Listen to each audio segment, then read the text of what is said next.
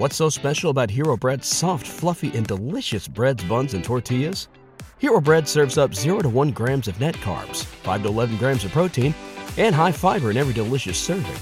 Made with natural ingredients, Hero Bread supports gut health, promotes weight management, and helps maintain blood sugar. Hero also drops other limited edition ultra-low net carb goodies like rich, flaky croissants and buttery brioche slider rolls. Head to hero.co to shop today. Free agency. It's almost upon us. Rumors are flying everywhere. Kyrie to Phoenix, DeAndre Ayton to the Mavs. What the hell is going on? Meanwhile, Bradley Beal was introduced today in a press conference alongside James Jones and head coach Frank Vogel. They gave us some good quotes. They made me want to run through a wall. But you know what? We got a busy weekend ahead of us. So as we prepare for that weekend, we want to talk about everything that's going on thus far with the Suns, as well as explore the final chapter of our free agent series when we talk about all the free agent centers. And I welcome to the show Fallen Founder is stepping in for Matthew today. What's going on? You know, I know I'm out here in Iowa, but I can see you from here. Is the earth flat? Is this a real thing? Could it be true? Kyrie Irving to the Valley? It might be true. It could be a fact. We have to get used to the flat earth theory and really truly understand that if this theory's true. You might have to speak it into existence. Is the sun flat? Is that a thing? It's like if the earth is flat, is the sun flat? Or is the moon flat? If Kyrie Irving comes to the Suns, will he demand that we be called the There's sun? Floating discs. I think it's floating discs. Yeah, that's the theory, right? The theorem. The Kyrie theorem. That's right. Yeah, it's slightly less exciting though than that Bradley Beal conference that you were at, right? No, I didn't go to it. Dave King was representing SB Nation there. I was working, but I was watching. I was watching at work. Very unproductive day at work. Tomorrow will be the same. If any of my bosses are watching this, I'm sorry. Like, I will get my work done.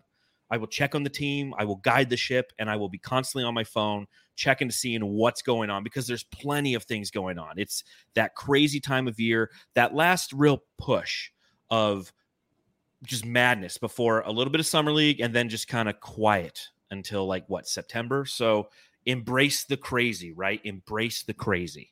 Absolutely. Are you going to be going out to Vegas for summer league? I want to still. I don't know what the schedule is going to permit, but I was surprised. I don't know, if what the situation is, but those games did not look inexpensive. I've seen Victor Wembanyama. That's the situation. Oh, that's right. Of course, yeah. He's which is a whole nother topic. I can't believe they're even doing anything besides having him walk around and wave at people. But that explains why it's borderline a playoff. It's like $400 a ticket on some days. If you go on Friday, it's like $58, and if you go on Saturday, it's like $70, and then it's like $350. So it's going to be nuts there. So if you do have the chance to go out there, Jake, go the 8th to the 11th. That's when both myself and Matthew will be out there. The jam session will be on site in Vegas, sweating our nards off as we go between the Cox Center and the Thomas and Mack Center to watch as much fucking basketball as possible. So book your ticket now, man. Smart move. These prices are only going to go up. Yeah, exactly. Get them now. Get them now. It's like crypto. Okay. Get it now and then dump it later. So before we get into this, I just want to remind everybody who's watching, of course, hit the thumbs up button, hit the subscribe button. If you happen to be somebody who does not have DraftKings, go ahead and sign up. If you're a new user, you can receive $150 in bonus bets instantly after following just 3 steps. 1, you create an account. 2, you make a deposit. And 3, you wager $5 or more on any sport. Whether your first wager wins or loses, you still receive $150 in bonus bets. All you have to do is use the code SUNSJAM when you sign up. The best part is using our code SUNSJAM not only gets you the bonus, but it also gets you to support the podcast so we can afford those summer league tickets. So Matthew and I can enjoy the summer league and watching Toumani Camara. I have to consciously think of his name. It just doesn't roll off the tongue quite yet. Yeah. You gotta help us out there, people. So enter code SunsJam. Remember, this offer is only available for new customers who are 21 and over and physically present in Arizona. Please gamble responsibly. If you or someone you know has a gambling problem and wants help, call when on the next step. Check out the episode description for full terms of the offer and the details. So as we get into this, before we get into this, let everyone know where they can find the hottest free agent in Suns podcasting. Where can they find you on the socials there, Fallen Founder? What? There we go, right there. The @Fallen Founder for the audio listeners, but for the video, @Fallen Founders, where you can find me on Twitter. Are you ever going to join a podcast permanently? Like Dwight Howard, if I must go overseas to find that great opportunity, I will. But one has not yet arrived, for me that would fit my skill set. Either you're dropping a hint that you're going to end up hosting the first China Suns fans podcast, or are you joining the Aussies? I will sign a minimum contract is what I'm getting at. I am ring chasing, baby. Let's make it happen. Well, again, I really appreciate you joining the show. Matthew's got a lot going on this summer, and I'm going to be drinking. Are you going to be drinking with me, buddy? I will. Absolutely. Well, I've got a Fever Tree ginger beer because I continue the summer of the Moscow Mule. What are you pounding over there? I'm doing a Corona because, Modelo came up as like the #1 beer out of Mexico, but I was always a Corona guy. So, I've always been a Corona guy myself. Yeah. Do you put a lime in it? Normally I do, but I didn't have one tonight. I don't blame you. I normally put a lime in my Moscow Mules, but I don't have one tonight. So cheers, Suns fans. We got a lot to talk about.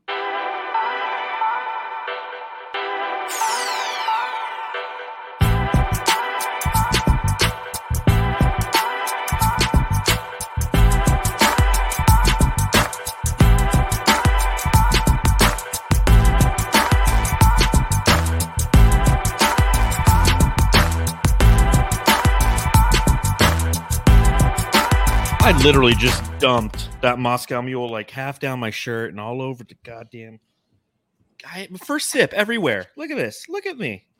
I'm all fucking. That's what you get for not having the lime. See, the lime is the weight buffer. Of the drink. You were too strong taking it. Yeah. It's like a filter, right? It's like when you have a cigarette with no filter, you just, like American Spirits and whatnot. Right. But this, I had no lime. That's typically the filter. Cigarettes, that's a terrible habit. I don't believe in it. I know. Now pound that. Now pound that cigar you're smoking there, Jake. Sure. Look at that. It's a non-inhale type product.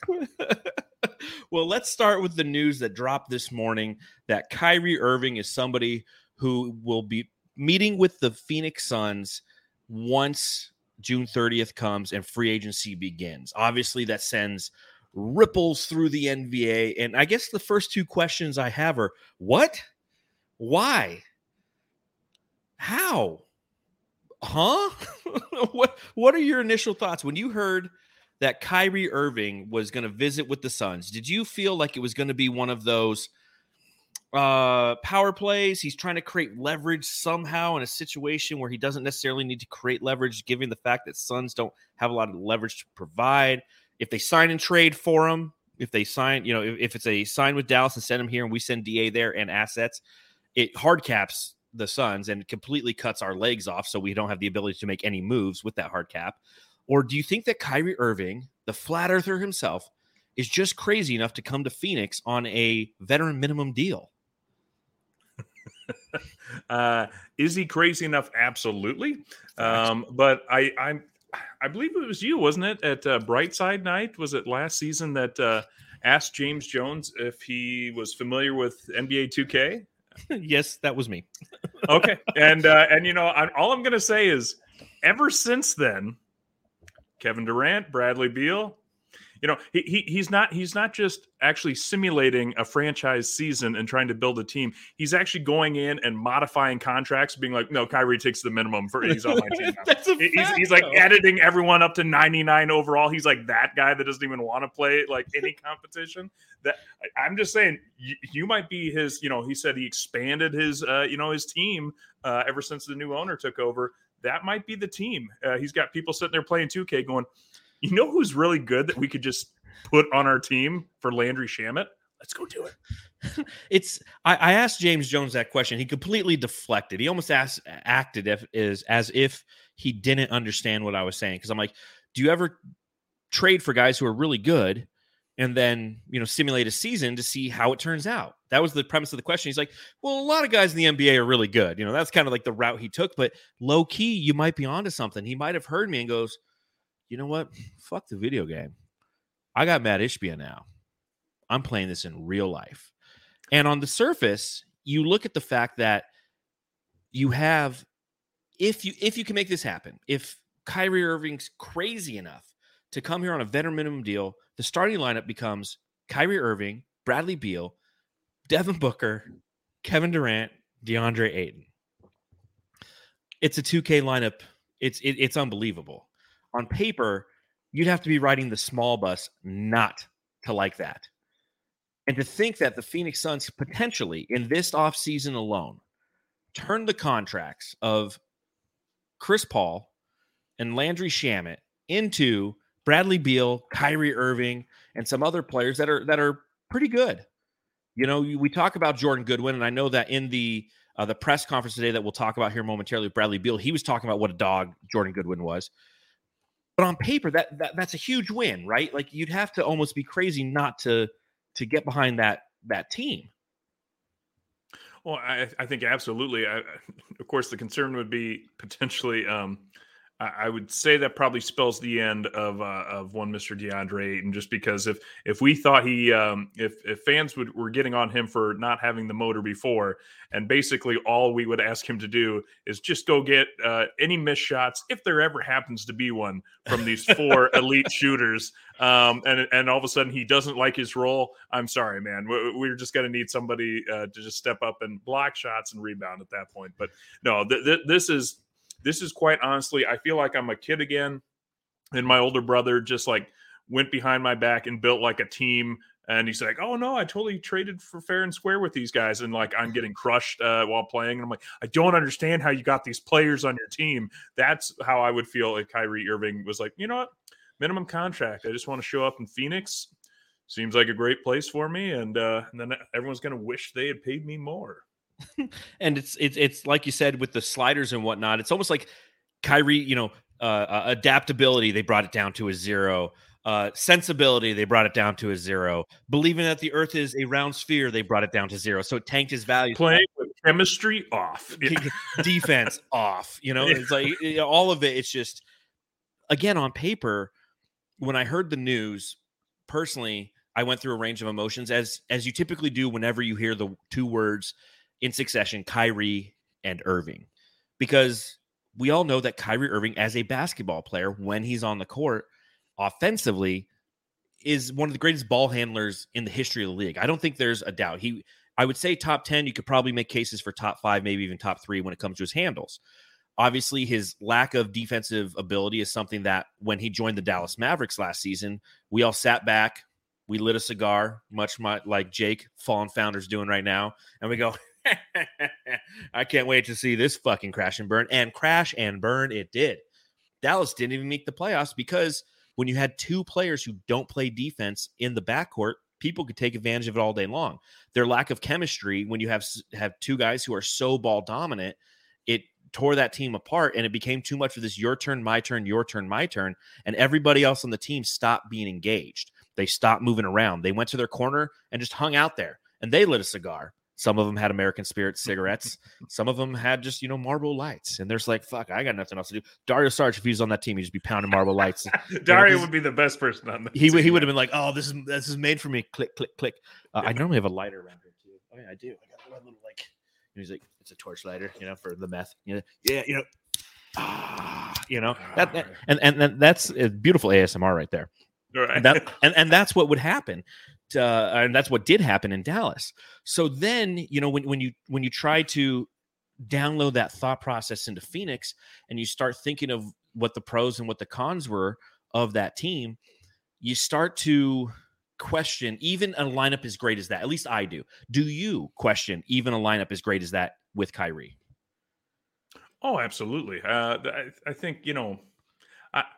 I'm hoping that maybe we add a little bit more size, a little bit more toughness. If we do go with another point guard, I would hope it'd be more of a kind of a defensive first point guard creator, because offense is not going to be the issue. Now, don't get me wrong. I think what every Suns fan right now is thinking is minimum contract. Okay, then it's you just accept it and roll the dice on that. But I mean, if I'm actually saying, okay, is this team going to win the finals? I would say certainly improved chances again, but there's something about it that would make me a little bit nervous that it's not just scoring baskets in basketball. You have to do some of the little things too. And but no, I could totally see it happening. And Kyrie Irving's not the first kind of crazy, amazing NBA player. I think of one great Dennis Rodman who he's got his own interesting quirks, but he was a phenomenal defender and rebounder and a multi-time champion. So very true. And it is very possible. And again, I like that you reference the basketball side of it, that it's more than just having having multiple great offensive players. There's defense, obviously, there's chemistry, there's work ethic, there's the best ability, which is availability. And that's what kind of scares me when we talk about Kyrie if he is a potential starting point guard for the Phoenix Suns. And it's not necessarily his availability, right? Like we're post-COVID. This isn't like anti-vax stuff and he's not going to play because in the home arena, he's not allowed to and what have you. All the challenges that he faced while he was in Brooklyn during the time in which he was in Brooklyn. The challenge that I have is from a roster construction standpoint, positionless basketball or not. If Kyrie Irving is your point guard, Bradley Beal becomes your 2, Devin Booker becomes the 3, Kevin Durant becomes the 4. What I'm thinking as we enter the season is we have more of a bigger lineup.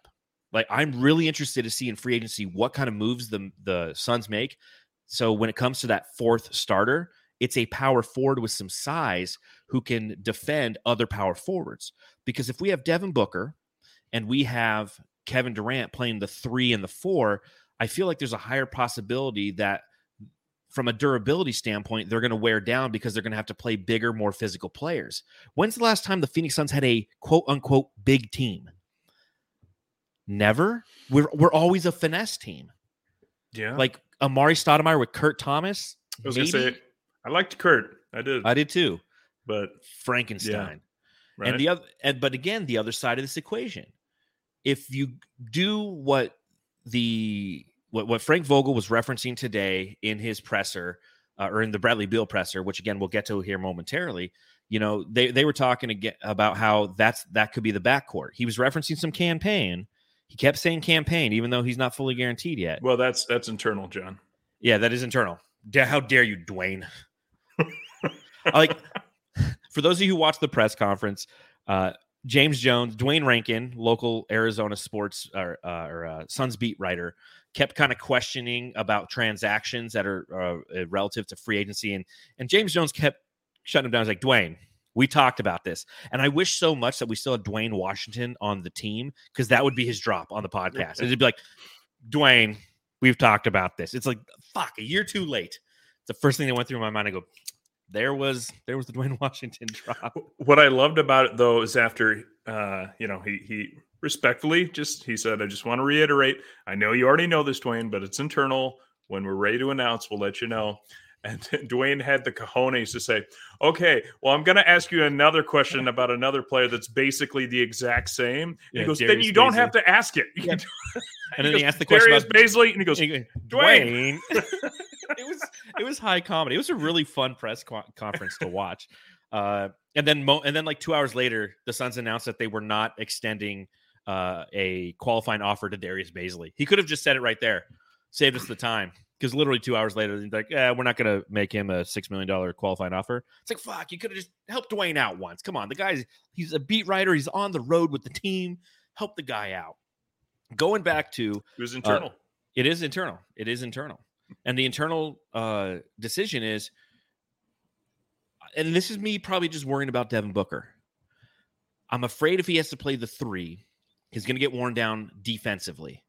I'm afraid if there's too much point book, he's going to get worn down from the offensive side of it. Although you do have Bradley Beal and you do have Kevin Durant on your team. Tell me I'm not crazy. Tell me it's going to be okay. No, I think, especially if we're going to lack the degree of depth, and I think as Suns fans, we've come to accept that.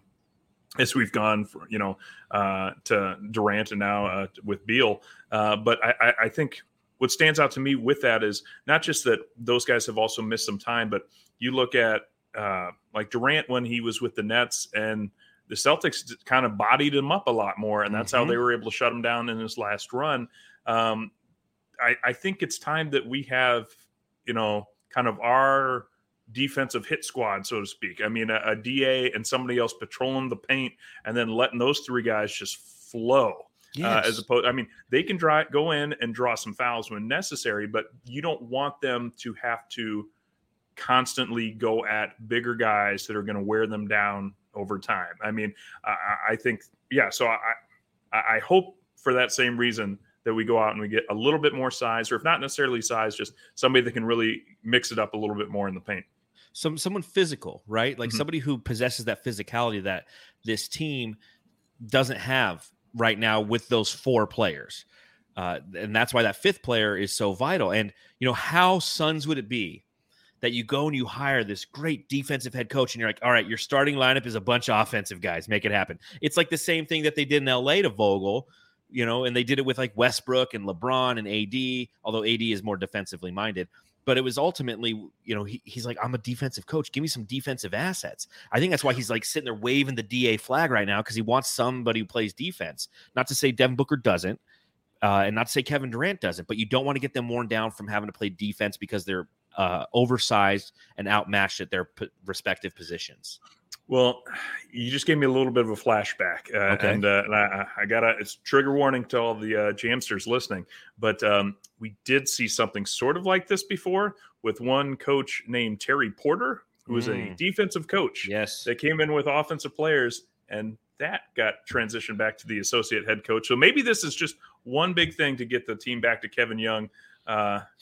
But I doubt it. I'm getting more and more excited about Frank Vogel. I am too, and yeah, we'll talk about him momentarily. I even got a brand new Frank Vogel drop for everybody. Oh, you're gonna want to turn your car radios up as you're driving to work, and roll the windows down, even if you're in Arizona, because it's a banger, as the kids say.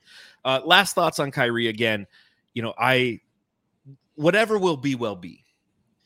I can't sit here and draw a line in the sand like some people can, because I can see both sides of it. I see having him on this team and just saying that lineup out loud gives you chills. It's like, again, as we both mentioned, it's NBA 2K in real life. If you go on NBA 2K right now, it won't let. It's like you get like this error warning. It's two middle finger emojis, and it's like, you are not allowed to do this. You broke the game. The game is broken. It shoots the disc out at you, and if you're sitting directly in front, it could cut you. Those discs, they can be sharp when broken. We all know this, us children of the 80s and 90s.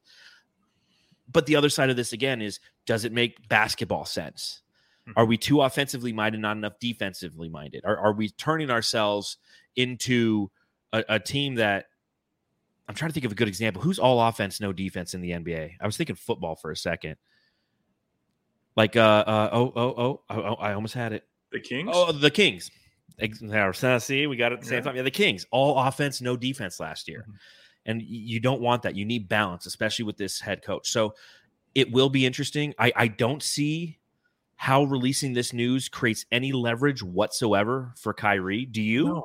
No. And that's what I really don't understand. I mean, in the Bradley Beal presser, he talked about how brutally hot it is in Phoenix this time of year. And it's funny because I actually lived in Phoenix during the summer, like a decade ago. I had a job out there for a summer internship, and it was brutal. I remember I got to 118, and I didn't understand it before I lived there, that you guys experience like you start to sweat and then immediately it dries out. Oh yeah. And so you just appear places with like salt all over your face. Yeah, so that was new to me. I was not expecting that, but so Bradley Beal made a reference like, when is it not going to be brutally terrible to be here?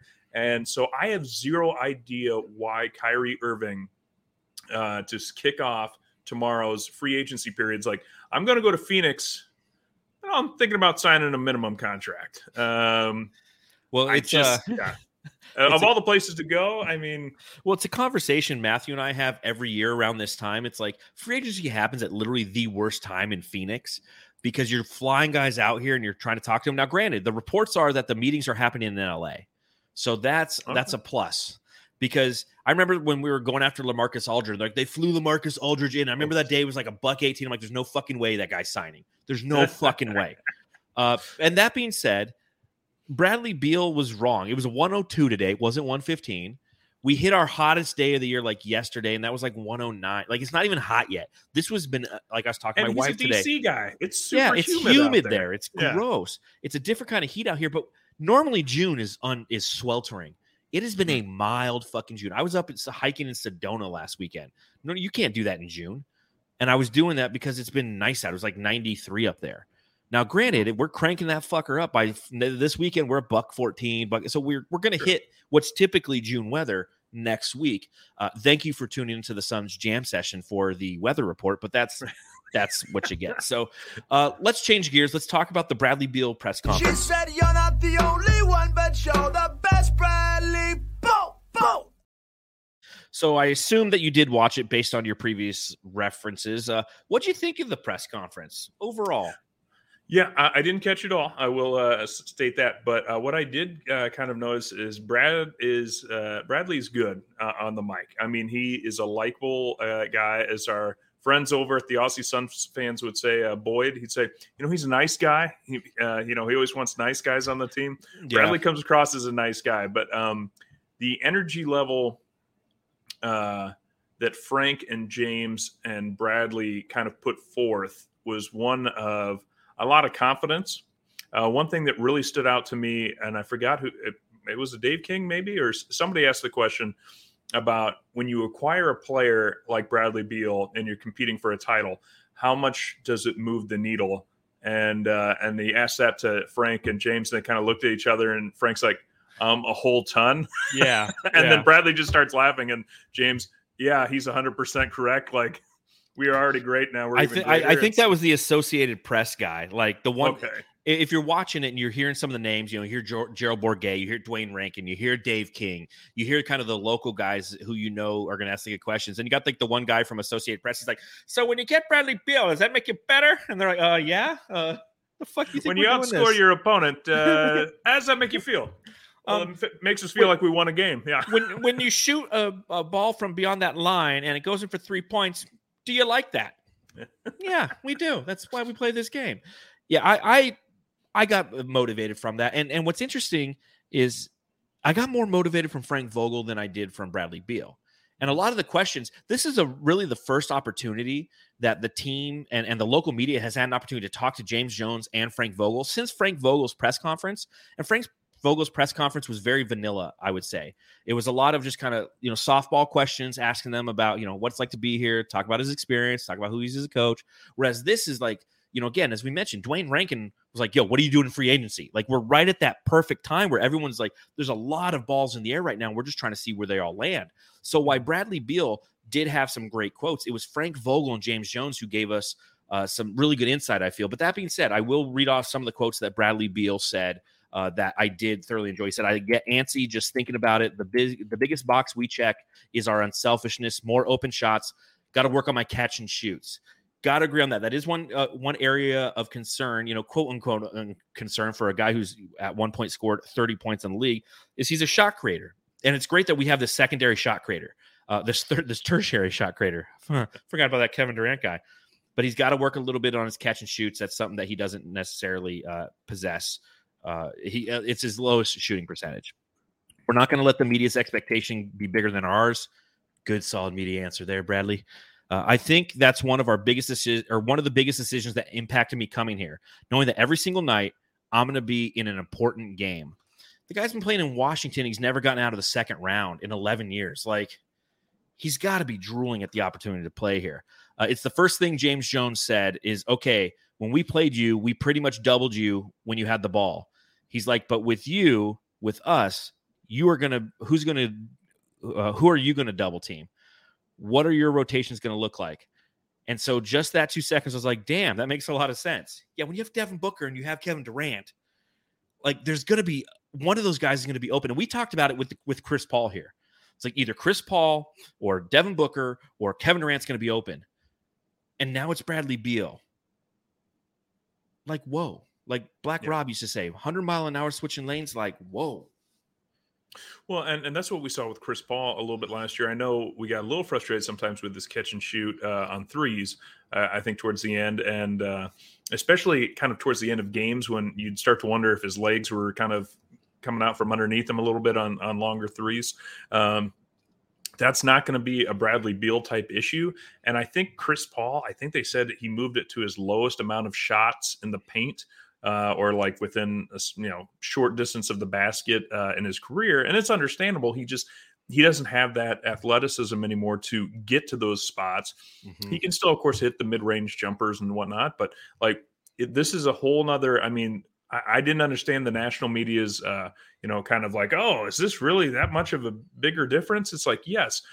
Well, Beal doesn't always stay healthy. Chris doesn't always stay healthy. Well, yeah, but Brad is in his 30s. Well, Chris is pushing 40. Like, yeah, Bradley's used to hitting more threes. I think to me, Chris used to be more of a defender. I would say it's probably almost equal now between those two. And, in terms of shot creation, to me, I think Bradley could really be a good distributing guard because, as you point out, who else was distributing in Washington? He had 1-2 years with Russell Westbrook and a handful of years with John Wall. Mm-hmm. Those were the primary distributors. But recently, I mean, it was him, Porzingis, and Kyle Kuzma. So, he had to create every shot. Nobody was going to create a shot for him. So I think all of a sudden Devin Booker or Durant drawing attention away, he's going to love those catch and shoots situations. 100%. And he could do so from a versatility standpoint as a scorer. He's 5 times the player that Chris Paul was. Chris Paul was great at the midi. He had some decent games in which he shot the 3 ball last year, but his ability to drive and want to create contact on the interior was non-existent. Whereas Beal isn't afraid to attack the cylinder. And he's not afraid to get to the same spots that Chris Paul did in a much more athletic way. I've always been a huge Bradley Beal fan, but it's just, I never thought he'd be on our team. It's just like Kevin Durant. Like I've always been, I'm a huge fan of both these players. Like my insides, I'm just like, the big challenge, obviously, when we talk about Bradley Beal is his contract long-term, and we're going to have to pay for that. But let's not pay for it on June 29th, 2023. Let's enjoy the fact that he's on the team and we're heading in a direction in which we're playing 2K at will. It's unbelievable. A couple more quotes from Bradley Beal in his press conference today. I don't think either of us really have any position. He can create, he can facilitate, he can shoot the ball, he can score the ball, and I can do the same, obviously referencing Devin Booker. So it's not going to be who's going to play point, who plays shooting guard. I think it's an interchangeable thing, and whoever gets it goes. And that kind of answers, at least Bradley's perception, and a lot of our perception is we're going into this position. We don't have a point guard. We don't have a shooting guard. We have a backcourt. Well, and I think we played a significantly slower pace with Chris Paul as our point guard last year, understandably so. I think that's going to, and Bradley Beal referenced that this is going to be a very fast-paced team because you don't have to wait for your point guard to come from the top of the arc down to collect the ball, from the out of bounds, inbound pass and then take off. You have 3, maybe 4 guys that can take it and go. You're already running. As soon as that ball goes in, you're already running back down. Bordier is going to get tired sometimes. I'm sure. That's fine. It's going to be just fine. And because these guys will be able to alternate that too. One guy takes off and then, a play comes back and then the next guy takes off sprinting down, and you're not going to be able to keep up and stay in front of Booker, Beal, and Durant when these 3 guys are out and running. It'll be scary fun. And the way they're going to collapse defenses, one of them will be open because of their willingness to push the ball up the court and create that pressure, which, Frank Vogel mentioned. And the last thing before we get to Frank Vogel, the last thing that Bradley Beal said, and I loved it, he goes, "This is Book Nation." I need a shirt that says that. Book Nation. I mean, it is. I loved it. I loved it in the little chat. I said, love. The little heart floated up, while I was watching it. So Again, I mentioned Frank Vogel. Absolutely was impressed with what he was saying and some, already kind of telling some of his philosophy. So debuting for the first time on the Suns Jam Session podcast. Let us know what you think in the chat. Crank those speakers up. The Frank Vogel drop, ladies and gentlemen.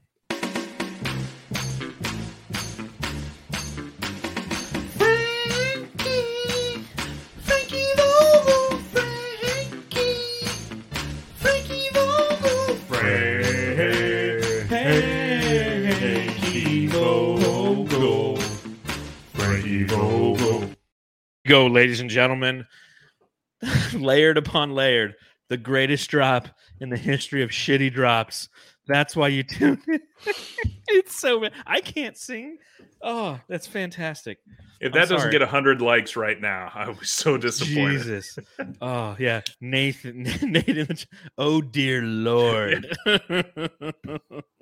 Oh, man. I worked hard. You can see I layered it over and over again. I mean, that's what you're like that kid that's like flunking math class, but you show your work, so you still get 50% credit. Yes. So it's like, no, I worked so hard on it. Well, it's wrong, but the effort was there. I mean, it's really impressive. Mark N in the chat, my ears, ouch. Yeah, I feel bad for anybody who's listening to the podcast and you are driving your car because you just literally go, "What the fuck was that?" And you're trying to turn it down. And you probably merged. I will say, if you got in a car accident, we are not responsible here at the Suns Jam Session podcast. I have a lawyer. His name's So Says Jay. He'll help me out. Los Suns, who's normally a big fan of our drop, says, meh. Sir Hamo, I love it. It's so bad. It's brilliant. The Book of John, that felt like a live exorcism. Levi Smith, my ears. It's so bad. I'm sorry, folks. It's so bad. I will probably change it, but it was just so bad. Now I kind of want you to own it. Oh, that's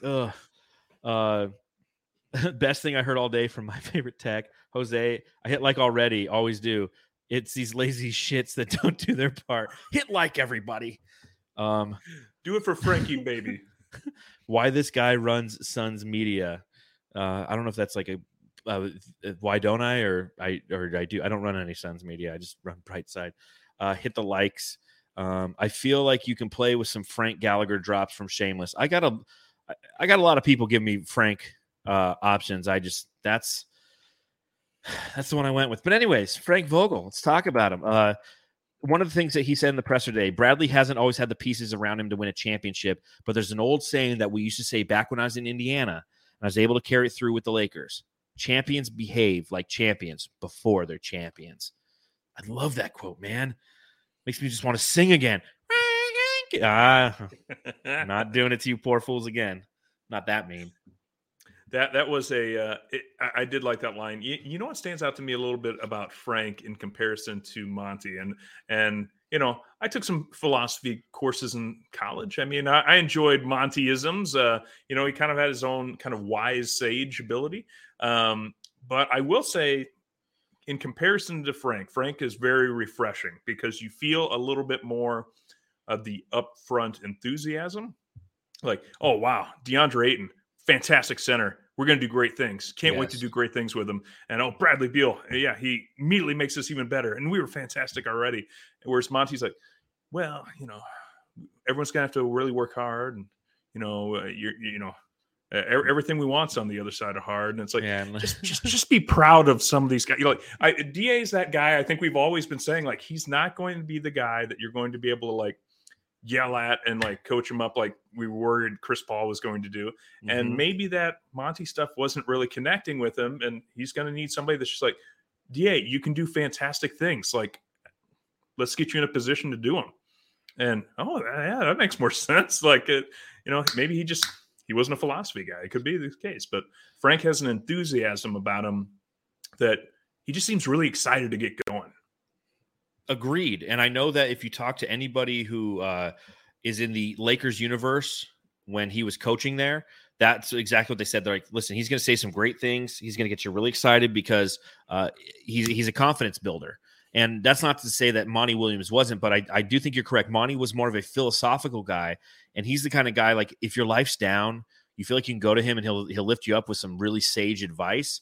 Whereas if your life's down and you go to Frank Vogel, he's going to lift you up by motivating you, by telling you good things about yourself instead of looking at the universe as a whole and saying, hard work shown is better than hard work talked, or whatever his saying was. He's like, dude, you're an amazing human being.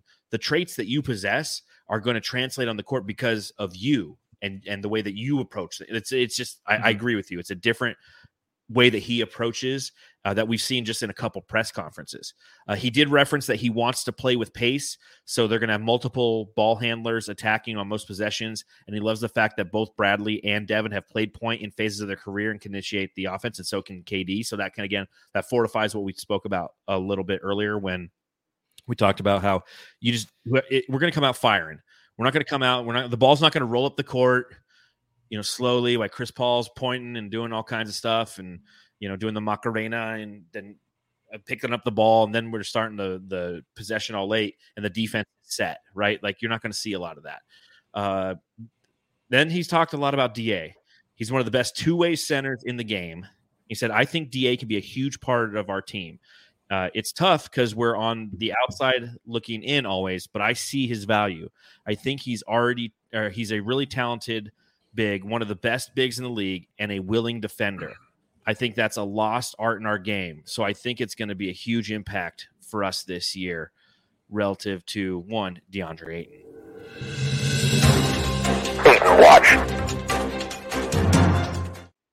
Reports that came out of the Stein line yesterday morning.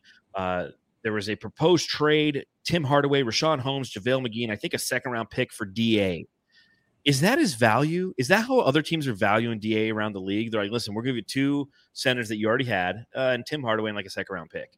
And were the Suns smart not to do it? Where do you stand as far as DA goes?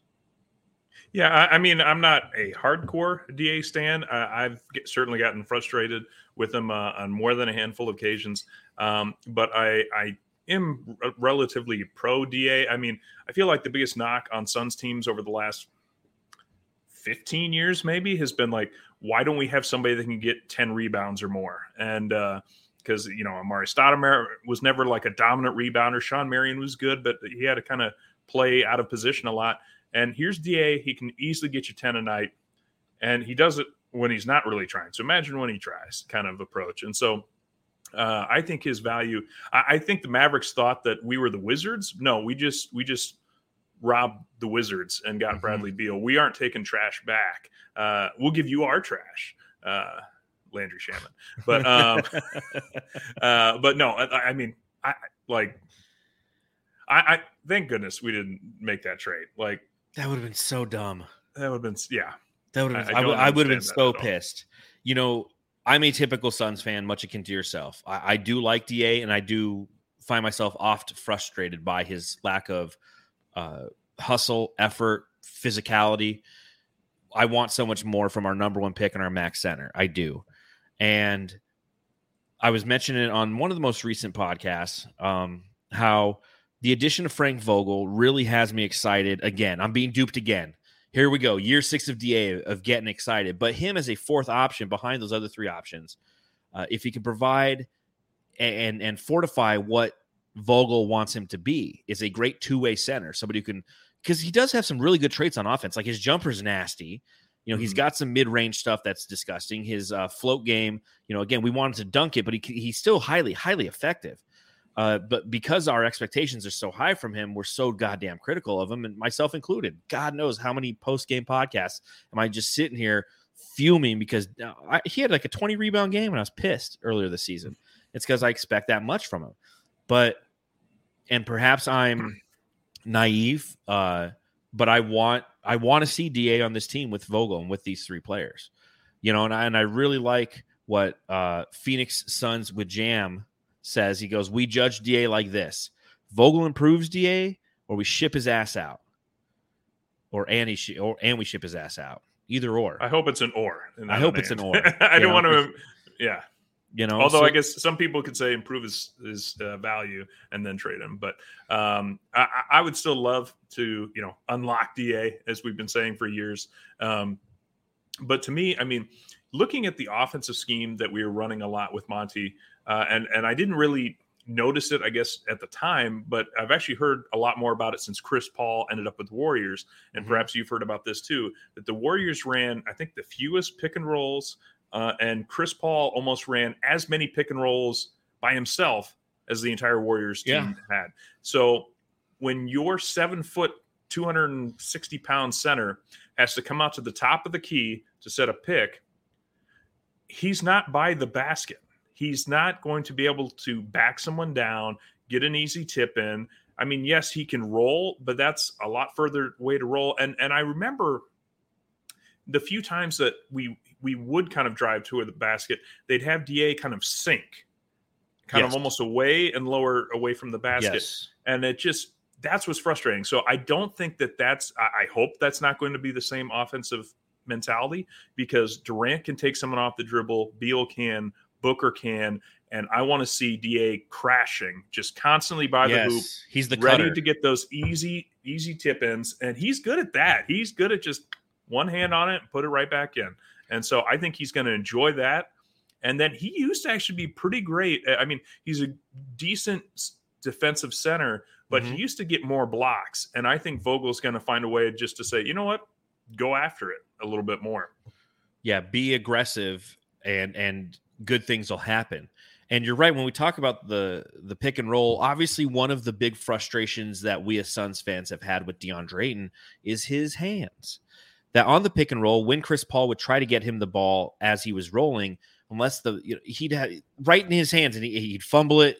And I think a lot of that, and I referenced this on multiple post-game podcasts, where there's a lot of confidence that Chris Paul had in DeAndre Ayton. So he would stop. He'd make him come out, set a pick, he'd roll off of it. And then DA would roll. And then he'd pass and he'd come back to him and he'd have him do it again. Like on 3 possessions, he's at like 3 picks. And ultimately he would never get the ball. Right? And there were times when he would do the roll, they give it to him, he'd fumble it. And part of that is, his hands, they probably aren't the best in the league. That is a challenge for DeAndre Ayton. But the other side of that is, half the time I feel like he wasn't expecting it. And we'd always be like, come on, man, you should be expecting that. It's like, I've said it multiple times, like Chris Paul didn't trust him, so he wouldn't get him the ball. And then when you have other people, like the only person who started to really get good at it was Devin Booker. The entry passes have been horrible with him. So the offensive schemes, I'm really excited to see what Kevin Young has in his bag, because you know that Kevin Young, who people state is an offensive guru, which is kind of a word that gets thrown around probably a little too much, but he's had a pick and roll offense with a slow point guard and had to master the midi and build his offense around the midi for the past 3 seasons. So maybe he's got some things up his sleeve that will incorporate DeAndre Ayton more, knowing that the floor general in Chris Paul is no longer there to dictate whether or not DeAndre Ayton gets the touches that he needs to be successful. Well, and I think too, you don't always notice it because I think we Suns fans look at his motor and that that awful visual of just like somebody going out and getting multiple rebounds and him like not just running in and throwing his shoulder into somebody. But he played the second fewest minutes per game in his career last year. He also had the second highest scoring output per game last year. So there's things that we want him to be so great, but I think we also have to understand he is still pretty good. And that's why we should be excited. And that's why we have to reject these trash trades that are just like, hey, we don't want these people at all. And Tim Hardaway sometimes plays for us. And it's like, no, like a guy that's 18 and 10 a night is not like a bargain basement type player to trade away. And I've made this case not only on Bright Side of the Sun. If you like to read, head over to Bright Side of the Sun. Some of the best content on the content webs, interwebs, Suns stuff. But I've made it on this podcast before where I completely thought I forgot what I was going to say. You were going to say that DA is better than we give him credit for? There you go. That he is a top 8 center. And for some reason, like we're pissed off with the top 8 center. We want him to be a top 3. But when you have Devin Booker, when you have Kevin Durant, who are both, I would say, top 15 players, that's saying that they're all NBA players. They're both all NBA players. If they were both healthy enough last season, they would have been on all NBA teams. That's a fact. So when you have 2 top 15 players and a guy who was an all NBA player 2 years ago, you're not going to get I think Matthew said on the last podcast, he's like, well, we need an all-star performance from. No, you don't. He's not going to have the production. He's not going to get the shot attempts. That's why you focus on him being the defensive anchor. And like you said, as these guys are cutting and crashing, to the glass, he's the one who's cutting on the weak sides, getting the tip-ins, getting the wraparound passes when the opposition goes, you know what, here comes Kevin Durant. We have to both rush him real quick to take him out of his area. Right. So that's where he's every really time going to excel. One of our guys takes somebody off the dribble that's going to make their defensive postman play up, and DA should just be immediately right there at the glass. It shouldn't be him running down from the top of the key anymore. It should just fade, be or fade on because what he'll do sometimes, he'll kind of fade on the baseline and not go for the rebound. He should be sitting there trying to get that rebound, or if he is out there at 15 feet, just be standing there and then they just dish it to him. He just strokes it all day long. So there's a lot of opportunity and he's good at for him. Yeah. So I will ask you this question because obviously the last section of this, we're going to talk about some of the free agent centers that are going to be coming off the board here shortly as free agency begins. What is it? Tomorrow it's like 6 p.m. Eastern, or is Eastern. it on? Yep. Yeah. So it's 3 p.m. tomorrow. Shit starts to go crazy. Have your notifications on. Quick question. Do you have notifications on Twitter, and whose notifications do you have? I don't.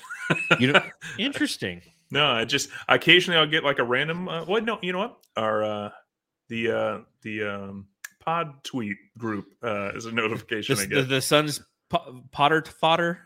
Yes, the Potter fodder. That's one I turn off. You motherfuckers talk so much in that fucking thing. I'm just like off. I'll go back and I'll read it and I'll make fun of one of you guys. Yeah. Well, so like I have Woj's notifications on. Okay. I have Shams. And then this time of year I have Keith Smith NBA because he's kind of the guy who runs Spot Track, and that's all the contract stuff. And then I have like the Phoenix Suns. I think those are the 4 where it's like if they tweet something. Oh, and Chris Haynes. So those 5 when they tweet something. But like especially this time of year, you got to know what's going on. So starting next day tomorrow, in less than 24 hours, baby. Less than 24 hours, it's going to be on. So I'll ask you this question before we hit that. Do you think the Suns are going to trade DA, or do you think that DA is on this team? I think he's on this team. I think they would have liked to have traded him. The value, nobody else is putting the same value to him.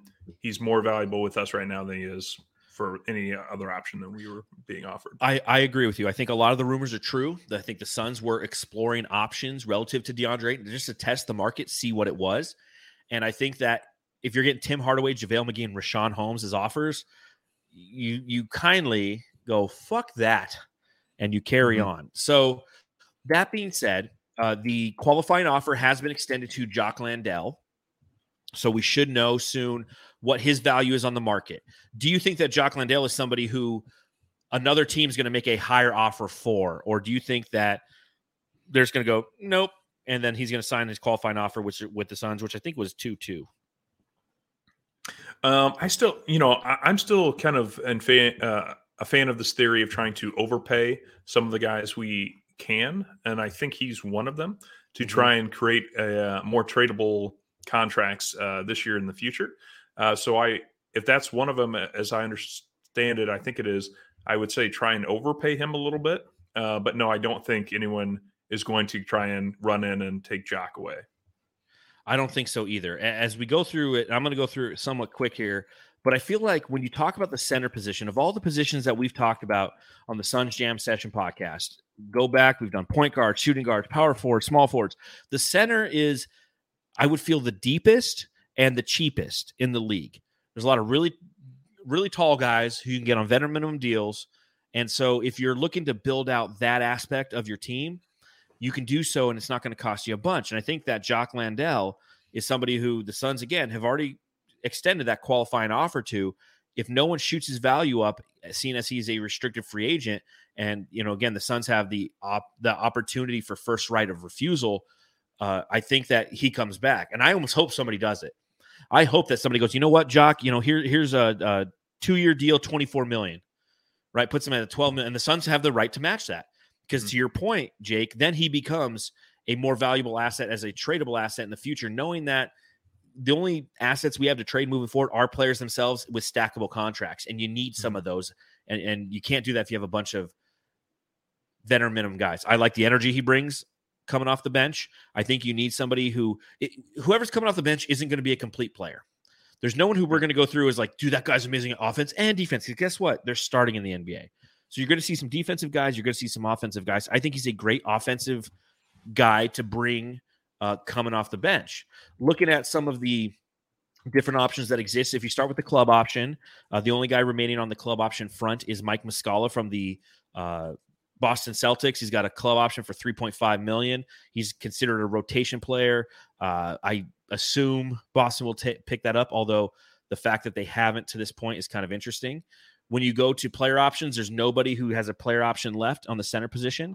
When you talk about restricted free agents, everyone's a two-way player, so I don't even need to discuss all those two-way guys. The only guys who aren't two-way players, you have Paul Reed with the 76ers, whose qualifying offer, if they were to bring him back, is $2.3 million. And then we have the aforementioned Jock Landale. Now, looking at some of the unrestricted free agents, okay, this is where you got, in this theory, DA stays, we bring back Jock, so who's your third center? And there's a ton of them. When you look at fringe guys, if you will, there's Boban Marjanovic. I don't know. No one knows how to say his last name. Just call him Boban. There's Tristan Thompson, Robin Lopez, Alex Len, Frank Kaminsky, DeAndre Jordan, Taj Gibson, Gorgie Jang, Dwayne Dedman, Willie Cauley-Stein. There's a ton of guys out there with names that we know. Are any of the fringe guys that you're interested in bringing in, or do you think that the Suns can bring in somebody who of the rotation quality on a good contract? I definitely think there's going to be something. It's fascinating. Right now, the NBA is going through centers are like running backs in the NFL right now. They really You've got are. Like a few guys that are like, this guy carries our team. Nikola Jokic. And then 25, 27 other teams are like, we do it by committee. And that's the thing right now, is that MVPs are centers right now. So you're amazed with how many big guys are like, can I please play for you for $2 million? And it's like, oh, okay, I guess. We don't really need you, but you do. And because you need a little depth. And so I hope there's somebody with some size. Some of the guys that I looked at, Mohamed Bamba, he's going to go for Bamba. Yeah, Mo's going to go for more, right? I mean, he's not going to be. Well, I know the Lakers didn't extend him the offer today because he was a restricted free agent, so he's going to hit the market, and it's going to be like, I'm excited to see what happens to Mo Bamba. I don't think he ends up in Phoenix. I'd be excited if he ended up in Phoenix. I'll tell you that. If he's a guy who's like, I'll take a veteran minimum for a year, try to prove myself in this league as a backup to DA. But again, Mo Bamba, there's a reason why the Lakers aren't bringing him back. And a lot of it's monetary. Yeah. I will say that. A lot of it's monetary. The Lakers are much akin to the Suns. They have some financial restrictions. But I think that he can, on the market, get the Detroits, the Houstons, the San Antonios of the world. Those with a lot of cap space can say, come in, mid-level exception. Here's $12 million. Come play for us for a year. A 1-year deal. You can prove yourself. We'll give you the starting time, and that's going to be more appealing to him, in my opinion. Mm-hmm. What about I saw Robin Lopez. I did kind of chuckle about bringing Rockin' Robin. I did kind of like that idea. I think, Frank Kaminsky, I think, is kind of, if you bring Jock back, kind of a center that can spread the floor a little. I don't know if Frank is going to be as necessary, so I don't necessarily think he would come back. But Montrezl Harrell, just a rebounder. You hit my G spot there, Jake. I just, there's something. I like somebody that can control the glass, and that's Harrell. And he doesn't mind going up and just smoking somebody. And sometimes you need that to remind everyone it's still a physical game, and you can't just come into the paint and expect not to, have arms come at you. So there's almost like this running joke, right? At Bright Side of the Sun. Every offseason, I put an article together on why we should go get Montrezl Harrell. And every offseason, I link it to the previous offseason. I think it's going to be the fourth year. It's the third or fourth year in which I'm going to publish a piece tomorrow talking about why Montrezl Harrell should be a target for the Phoenix Suns. And you nailed exactly right. Like, he's a fuck shit up guy. He's a rebounding guy. He's an attitude guy. He's like Jock Landale is on offense, but on defense, in my opinion. Mm-hmm. Now, you look at him last year. right? He played 57 games with the Philadelphia 76ers. He only played 11.9 minutes. He had 5.6 points. He only had 2.8 rebounds. He's really kind of fallen off a cliff, but the guy's only 29. He was the 6th man of the year guy, like 3 years ago? I mean, so he's a hustler. He's a grinder. He's somebody who I absolutely have always loved, and he's out there as an unrestricted free agent. Just like inject that into my vein. Please. I want Trez on our team. I know he had some legal issues a couple years ago, so I mean that's probably why some of it his availability dipped. Who's remind you of? Well, I was gonna say he was a guy that played for the Denver Nuggets, and he was like a total flash in the pan player for a couple of years. I want to say his name was Kenneth Faried.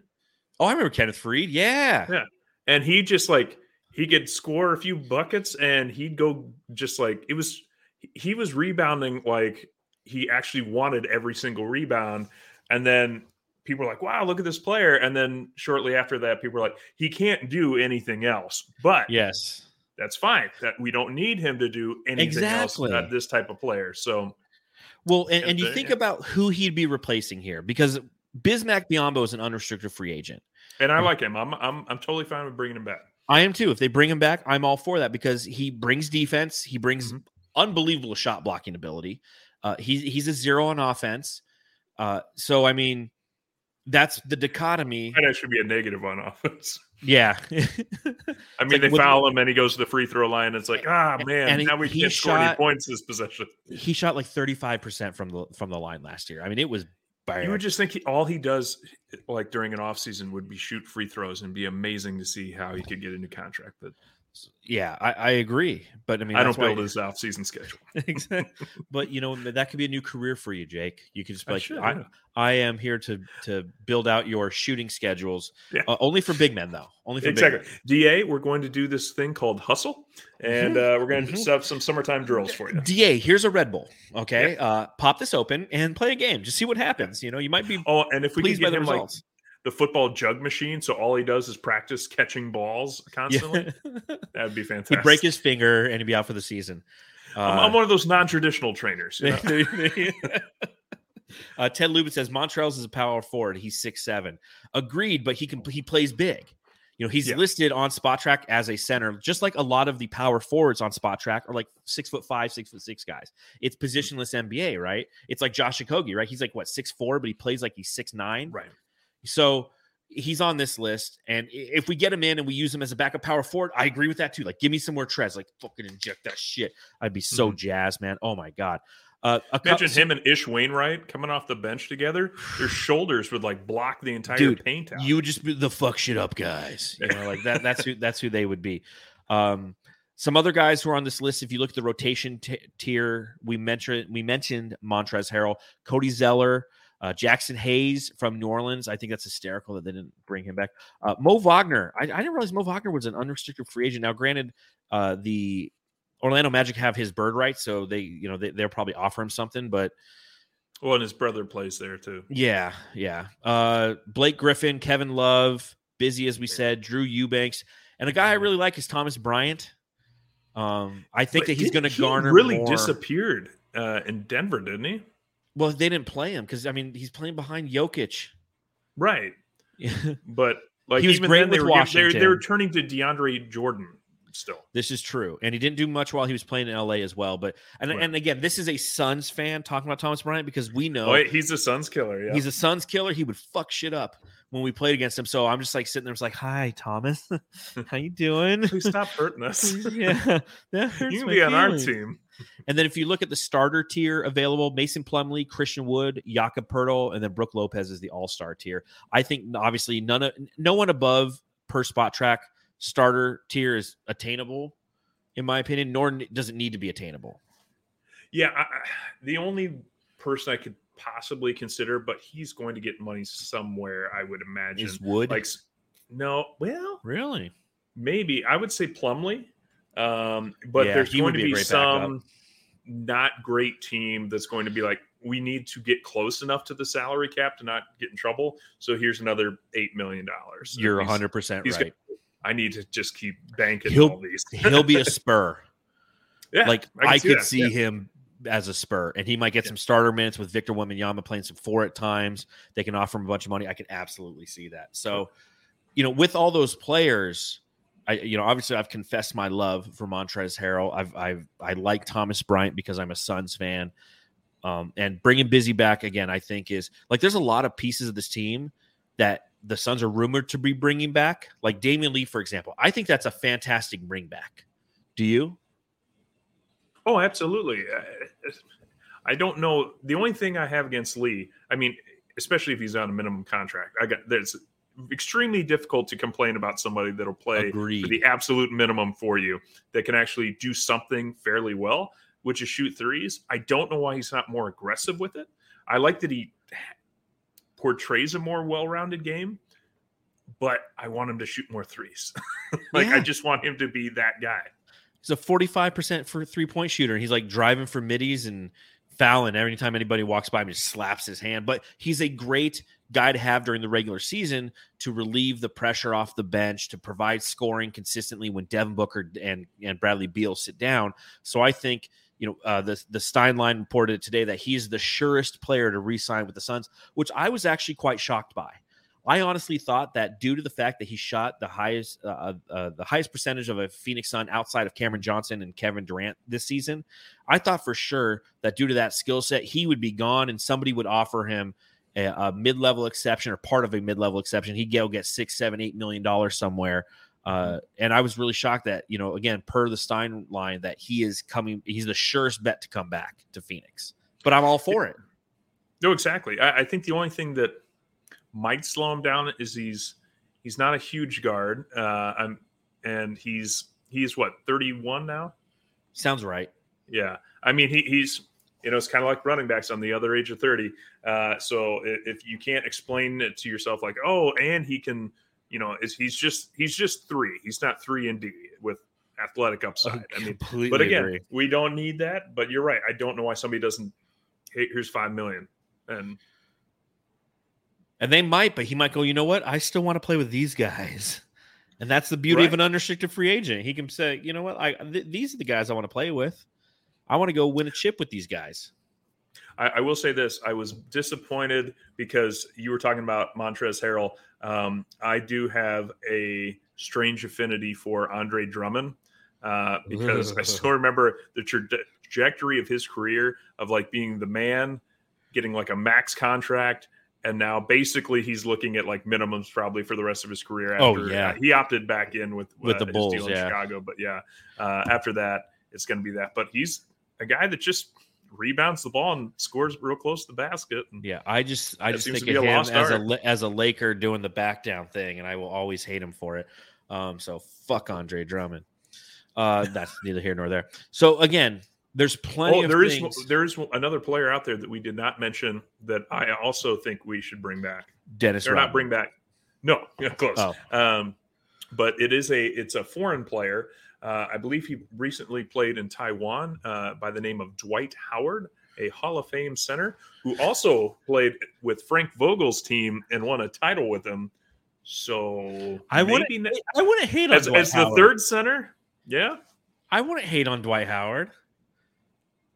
A minimum contract, or what about this? What about if Boogie Cousins came in as your third center? No Boogie. Okay. But Dwight, it's more like Dwight's a jackass, but like DA's a jackass. And like DeMarcus Cousins is an asshole. And there's just a difference there, right? Like I'd rather have a couple of jackasses than an asshole on the team.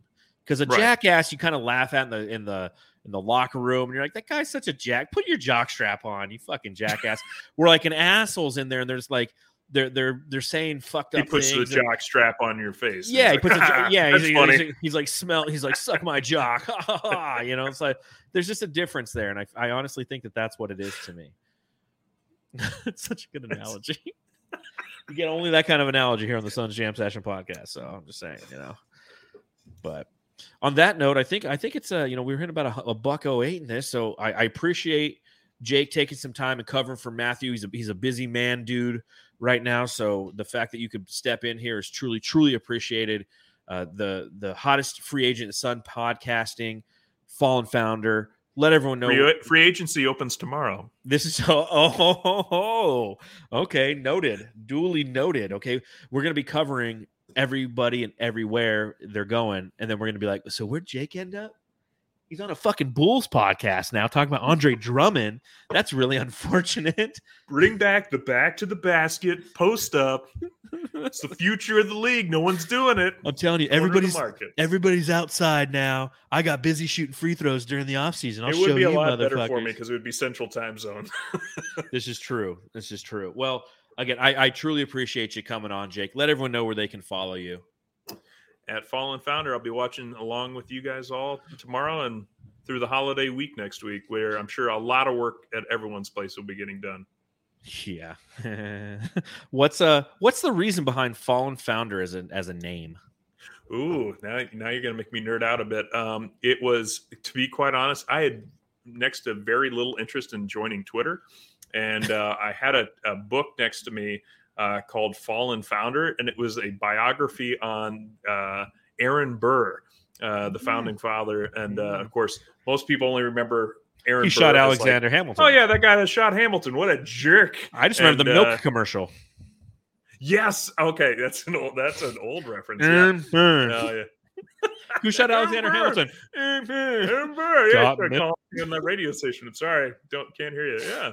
No, so it's basically, it was like how basically early forms of PR in early America, like by Hamilton's people, made Burr like suffer, because like he was like a military hero, and like he was like I think it's governor of New York, vice president, like, and people were just like, oh, that guy that shot Hamilton, what an asshole, you know, or a jackass, no, an asshole, that's right, not the one we like.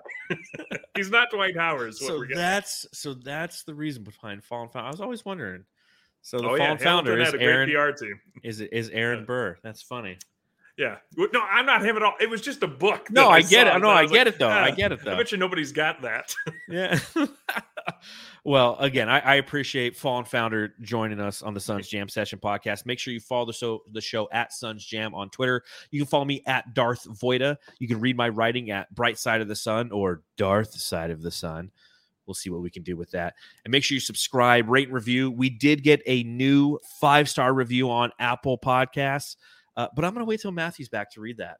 So if you haven't done so already, head over to Apple Podcasts, rate it 5 stars, write a review. We'll read it right here on the podcast when Matthew's back. So again, thank you for joining us, and thank you everyone who's hanging out in the chat. Let the free agency begin. You never know when an emergency pod's going to pop up, so get ready for it, motherfuckers. Oh, and go home and love your free agent.